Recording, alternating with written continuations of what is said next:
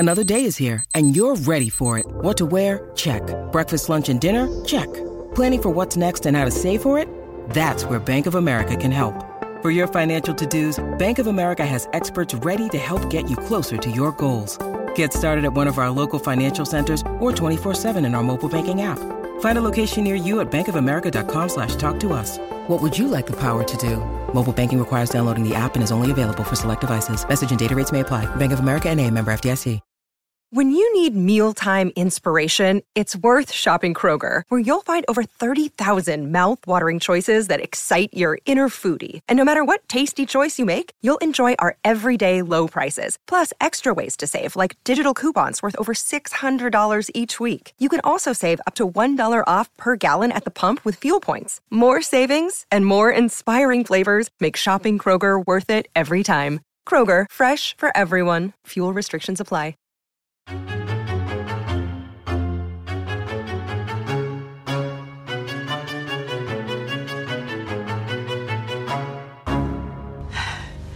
You might actually be the most derivative one of all. I mean, Christ, the same house. Maybe so, but you forgot the first rule of surviving a stab movie. Never answer the... I'm bored. Wait!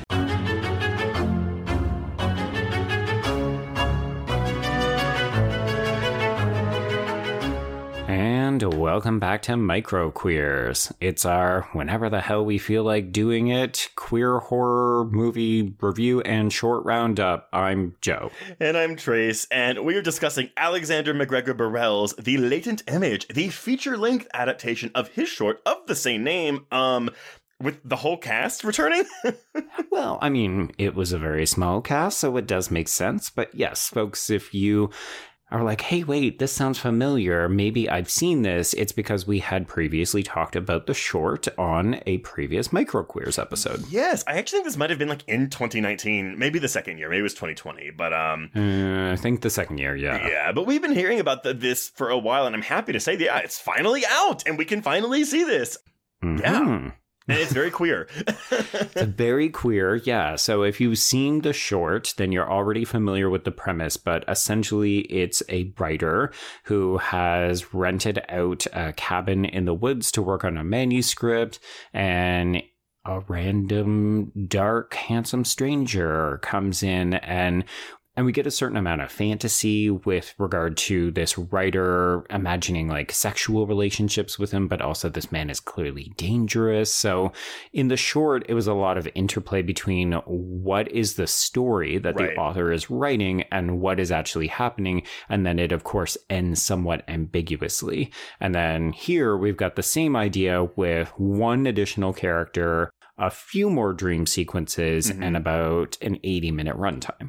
Oh, and I do want to point out, just in the interest of full disclosure, both you and I are friends with the lead actor, Ben, played by Joshua Tonks, and the executive producer, Michael Verratti. So I just want to throw that out there before we start diving into this. This is true. Yes, we know several people who are associated with this production, which in part is why we were able to get our hands on an early screener, and also why we wanted to talk about it, because you're right. I think one of the best things about this is how just unabashedly queer it is. Oh, yeah. And I'm happy that we're starting to see a lot more of this in the indie horror set. I mean, shit, we get full dick in this movie.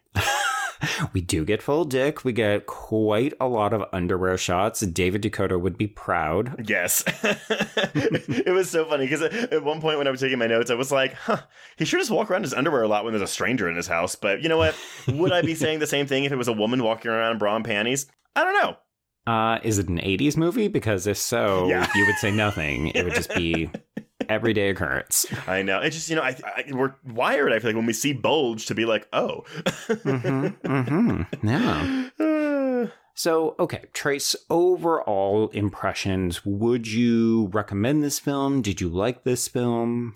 Yeah, I would recommend this. I will confess, this is a soft recommendation for me. Okay. I like the unabashed queerness. I actually think it's shot very, very well, to the point where I really want to see what Burrell does next, as well as his cinematographer, Michael Elias Thomas. I think Joshua does really well in this lead role. I think the acting is strong. Jay Clift is menacingly enough as the man. But this does kind of fall into that trap of a short stretched out to feature length. and especially given the aforementioned nightmare sequences, it feels like there's a lot of padding on this that kind of makes this... It works more than it doesn't for me. Okay. Yeah, I can hear the sort of trepidation and you're trying to dance around like, how do you say this? You can be honest with this. You know, this is a relatively slight premise and there are, I don't want to say draggy points, but there are slower moments. Whereas in the short, because it was kind of a hot 20 to 25 minutes, it didn't feel like we had as much fat per se. So I'm in agreement with you, although I'm a little bit warmer on this. So this is a 3.5 for me. Mm-hmm. I agree with you that I think it's actually really, really well shot. You know, we're getting some really fun split diopters, deep focus. Oh, yeah. POV shots from inside the typewriter. Mm-hmm. Yeah, so there's a sense of playfulness that I think is making up for the fact that in some ways this could actually be a stage production. Like that was really my takeaway having seen this a second time, is that I could very easily see this as a kind of Agatha Christie, Alfred Hitchcock style stage production where we've got limited actors. It's a little bit heavy on mood and dialogue, but at the end of the day, it's also a relatively slight narrative. It's just these two guys and they're sort of dancing around each other trying to figure out what their motivations are. And I think for some people, that's just not going to be quite enough. Well, and I think, and I'm not saying that this is not a ripoff to me, but I think it does bear quite a few similarities to Secret Window. Okay, yes, very much a how much can we trust our protagonist who is a spiraling writer, and we're getting that interplay between fantasy and reality. Mm-hmm. Yeah, and you know, he's on the outs with his significant other who may or may not be a murder victim of the antagonist of the movie. Right. So that is one of the new elements for this feature. So in the short, you know, I think we maybe hear a reference to a partner. There might be a phone call. I can't recall. Yeah. But there's definitely no glimpse of him. There's no suggestion that he is a victim of the man.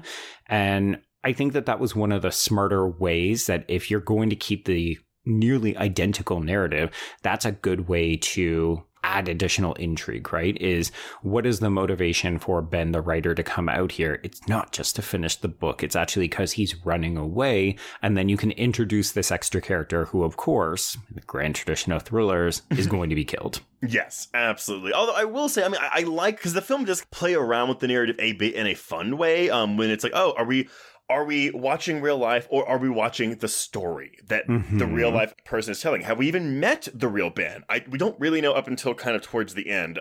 Although I guess even then it could be up for debate. Yeah, I actually found that a stronger component of the short, which felt like it was really leaning into story versus reality. Here, I took most of this to be reality. And then you're right, we are getting, you know, there's a nightmare sequence about 8 minutes in where Ben imagines that he's just slashed in the throat by an assailant.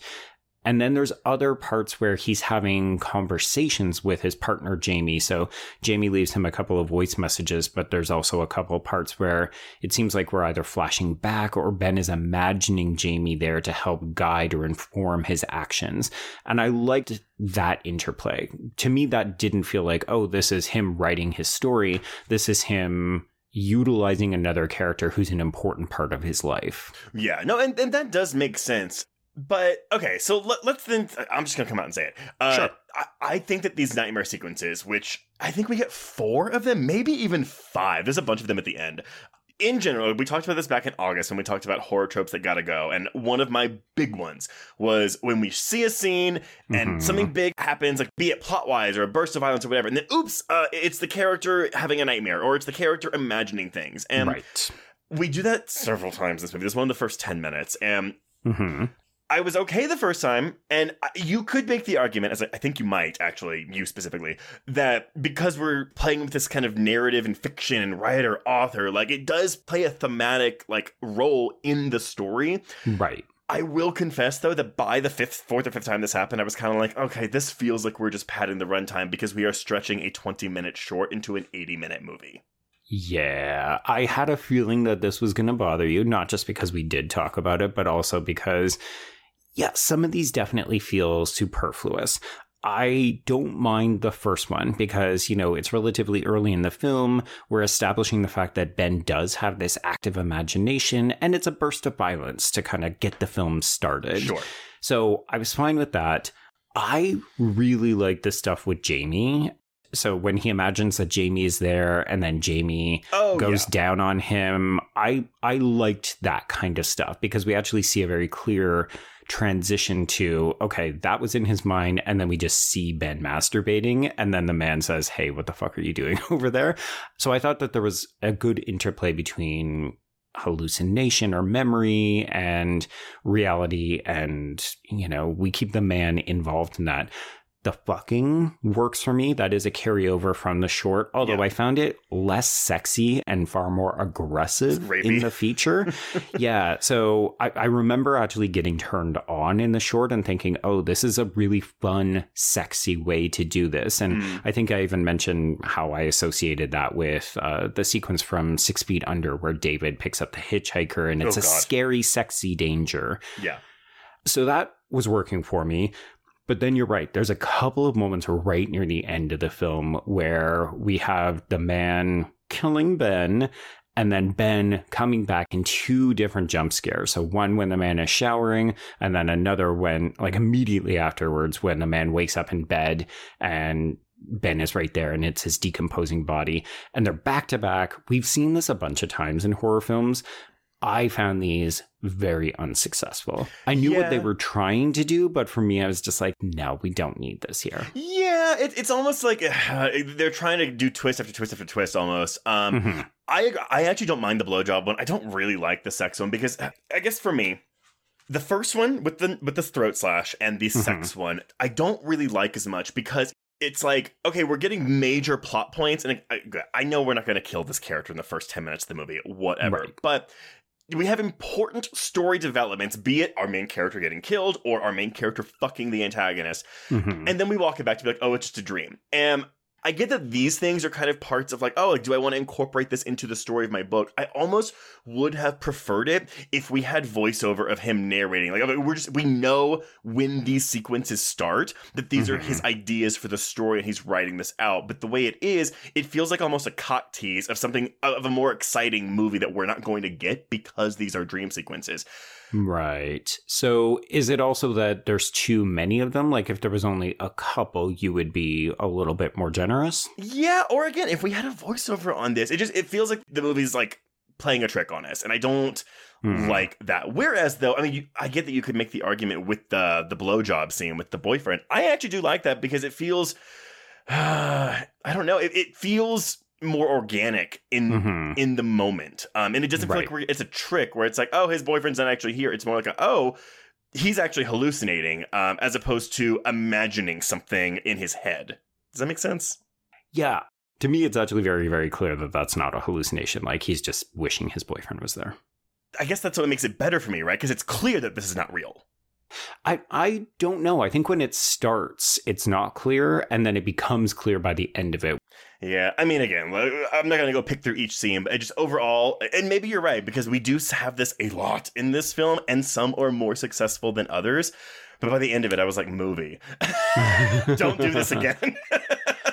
Well, can we talk about one that I think is going to work better for you, which is where the two characters walk through how the man would hypothetically kill Ben by actually role-playing it. Yeah, this I thought was great. I loved this. It was tense, it was sexy, it was dangerous, all for it. I think the other reason that this really worked for me is that it's very clear that Ben is going along with it, because even though he probably does recognize he's in a certain level of danger, you're right, it is sexy and he's clearly turned on. Like there's one point where Ben gets tied up and the man is kind of threatening him with a knife, and Ben just goes, better kill me quick. I can't take anymore. And you're just like, this sounds porny, like in a good way. Like, I'm not saying it's a bad thing. It's just that Ben is so clearly into this as a kind of foreplay. And this is when the man drops an F slur. Yes. And Ben's immediate reaction is like, oh, this isn't fun anymore. We're not having sexy fun times. You're homophobic. You're threatening. Get the fuck out of here. Yeah, no, this was, and I love that he calls him out on it later. Yeah, no, this whole sequence really, really worked for me. Mm-hmm. And we get a taste of this in the short as well, right? Where I do think it's more voiceover. It's more him kind of imagining how this could play out. So the film extends this to the point where, you know, we even get a sequence where Ben tries to leave in the car, but it's clear that the man has actually tampered with it. I'm curious, Trace, what do you think of the extension of the man's storyline that he has been to this cottage before, that there is a serial killer who has been actively preying here? You know, we've got a bit of a murder board on the wall. And then we're also discovering the identities of other men in the man's trunk.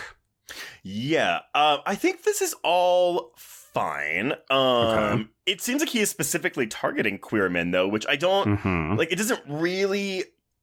I don't know. I guess, do I want more of an explanation or a motive for that? No, I don't need a motive because the mystery is part of this character's appeal.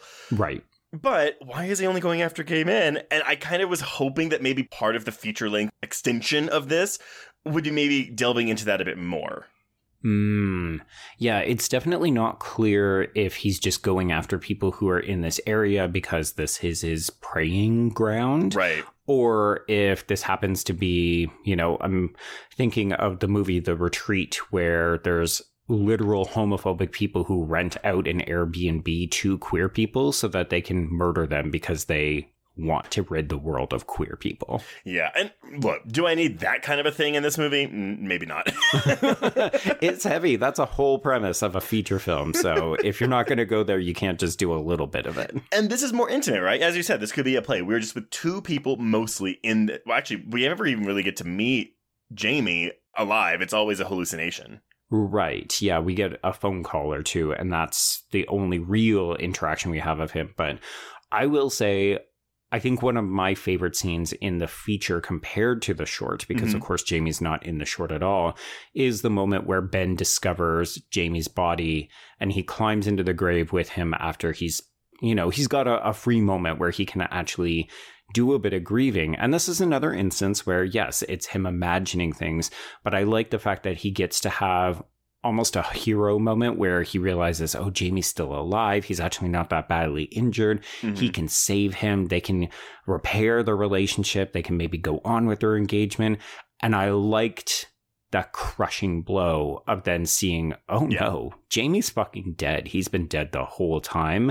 And Ben just needed this moment to process. Yeah. And see, this makes sense to me. Like, this gives me enough justification for this kind of a hallucination. So this didn't bother me in the slightest. Okay. It does seem like the Jamie stuff works a little bit better for you than the kind of casual nightmares of violence. Yeah, and even with the sex scene, it's like, honestly, if I had just seen him, like, looking, like, lustfully after the man, and then we kind of cut to this, like, sex scene, it's just the fact that it feels like the movie's playing a trick on us. We're being like, oops, psych, it's not real, it's all in his head. Right. Yeah, I didn't have as strong a reaction to that, but maybe it's just because that scene is in the short, so I anticipated we would see it again. Well, and actually, on that note, so knowing the short, were you surprised by anything that happened in this film, or did the narrative kind of play out exactly like you thought it would? Because it is a pretty straightforward adaptation of that short film. Yeah, I would say that the Jamie stuff is the big innovative piece for me. It's not that I didn't care, but I didn't know how much more learning about the man's activities contributed to it. I enjoyed getting to see a little bit more cat and mouse. Some of it felt a little bit questionable in terms of, like, why can't Ben just drive him back to town? Oh, there's a storm and it'll take you 2 hours. Like, some of this felt a little bit manufactured for drama, but okay, I love the when so they mentioned the storm and I was like, is it raining? And then I'll cue, like, thunder sounds. Yeah, I mean, this is the kind of stuff where you either have to let it go or you're probably going to be particularly bothered. You know, for me, the one that I didn't really care for was, there's a moment where they're both out in the woods and I think Ben has just hit the man in the face with the shovel and we get this howl of wolves on the soundtrack. And I just thought, are we going to do that? I don't want to do that. So thankfully we don't hear them anymore. But, you know, I like the fact that we get a chase sequence with flashlights and telephones, and there's some really good stuff with lighting. I really like the production design by Brendan Haley, where, you know, we've got sort of Christmas lights going down the stairs of the cottage, and then there's one red vertical light. I thought that it was it was atmospheric. Like, they really did a better job, I think, of shooting within the cabin because they had more time to play with their setups. Oh, yeah. No, I mean, again, like I said, the camera work in here is actually much better than what I thought going in. Because, I mean, this is a low-budget film, you know? Sure, it's independent. Yeah. Yeah. Oh, yes. Thank you. But, like, I don't know. I felt like there was a lot of fun happening behind the camera that I wasn't expecting when I turned this movie on. And so that's why I'm saying, like, you know, I think technically there's a lot to really appreciate in this film. A lot of my shortcomings do come from the script. Right. Yeah. It's the tricky thing, right? We've talked about this a couple times, and I feel like we'll talk about it a couple more times. It's difficult to justify extending a short into a feature without feeling like, oh, are you just taking that same idea, but now you're adding, you know, an hour to the runtime? And I do think that for me, this film does enough to justify its existence as a feature, if only because I'm also sure that a bunch of people wouldn't have checked out the short. To them, this is just going to play like a feature, and they're probably going to delight in some of these imaginary nightmare sequences as well as the great camera work and the strong performances. Yeah, for sure. And to be clear, like, it's just going to be a hard way to win me over with these nightmare sequences, because if it's a short film like this, I'm going to say, wow, you're just padding the runtime. But if it's like a 2.5 hour film that has a bunch of these things, I'm going to be like, wow, you could have used a tighter edit. This is why Trace put it on his list of horror tropes that gotta go. Yeah, exactly.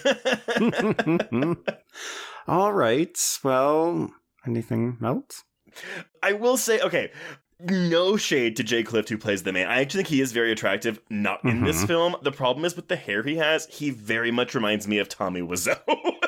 Yeah, I'm actually happy you said that, because I definitely had those same thoughts. The longer hair, maybe it works for other people. We're very much on the record as not always loving the long hair, so it doesn't do it for me. It's very weird. I was certain that this was a different actor playing the man than in the short, to the point that I had to go back and look at the cast. And you're right. No, it's the exact same cast. And I don't know that I like Jay Clift's performance as much here as I did in the short. I actually think that Tonks gets better and Clift gets a little bit worse. Not bad.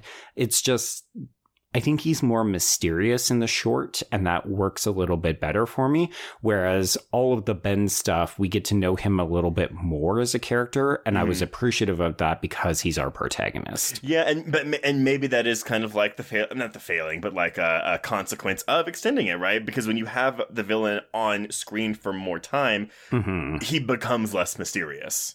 100%, yes. And the reality is that this is a 2-person film. So he's going to have to be on here more, because if not, it's a 1-person movie. In this case, it's just a monologue. So we need him there, or we need other characters. And as we said, it's low budget. We don't have a lot of people to work with. I'm pretty sure this was shot during part of the pandemic, so there were probably safety concerns. But at the end of the day, I felt like this was a less interesting character, maybe because we were seeing so much more of him. Yeah, I would agree with that. Not a deal breaker by any means, but I agree with you. I do think it was more successful in the short. Yeah, no, the hair is the deal breaker. The hair is pretty...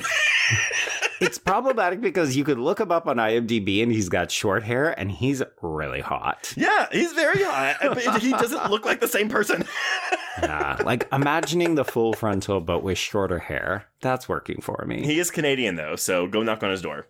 Oh my God. Yes, I'll just walk across Canada and find him. All right, everyone. Well, that has been The Latent Image. Let us know what you thought. And if you did watch the short, let us know, how does this compare for you? But yeah, until our next minisode, we can cross out The Latent Image. Indeed, and cross out microqueers.